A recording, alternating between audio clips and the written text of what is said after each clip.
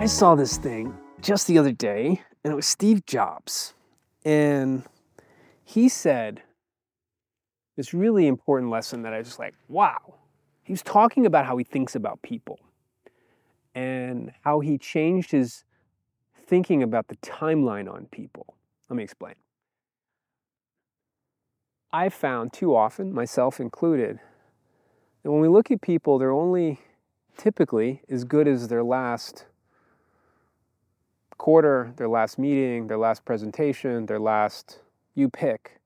So we're constantly trying to prove ourselves again and again. And sometimes there's going to be ups and downs. Sometimes we're going to be mistakes. And what he said was, you have to take the long view. And I love this.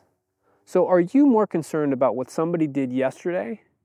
Or are you being more thoughtful about what they will do in 10 years? And what's your role in that? How do you help them get to that point? We get so caught up on weaknesses that we fail to see the strengths. And I don't think we should try to change people.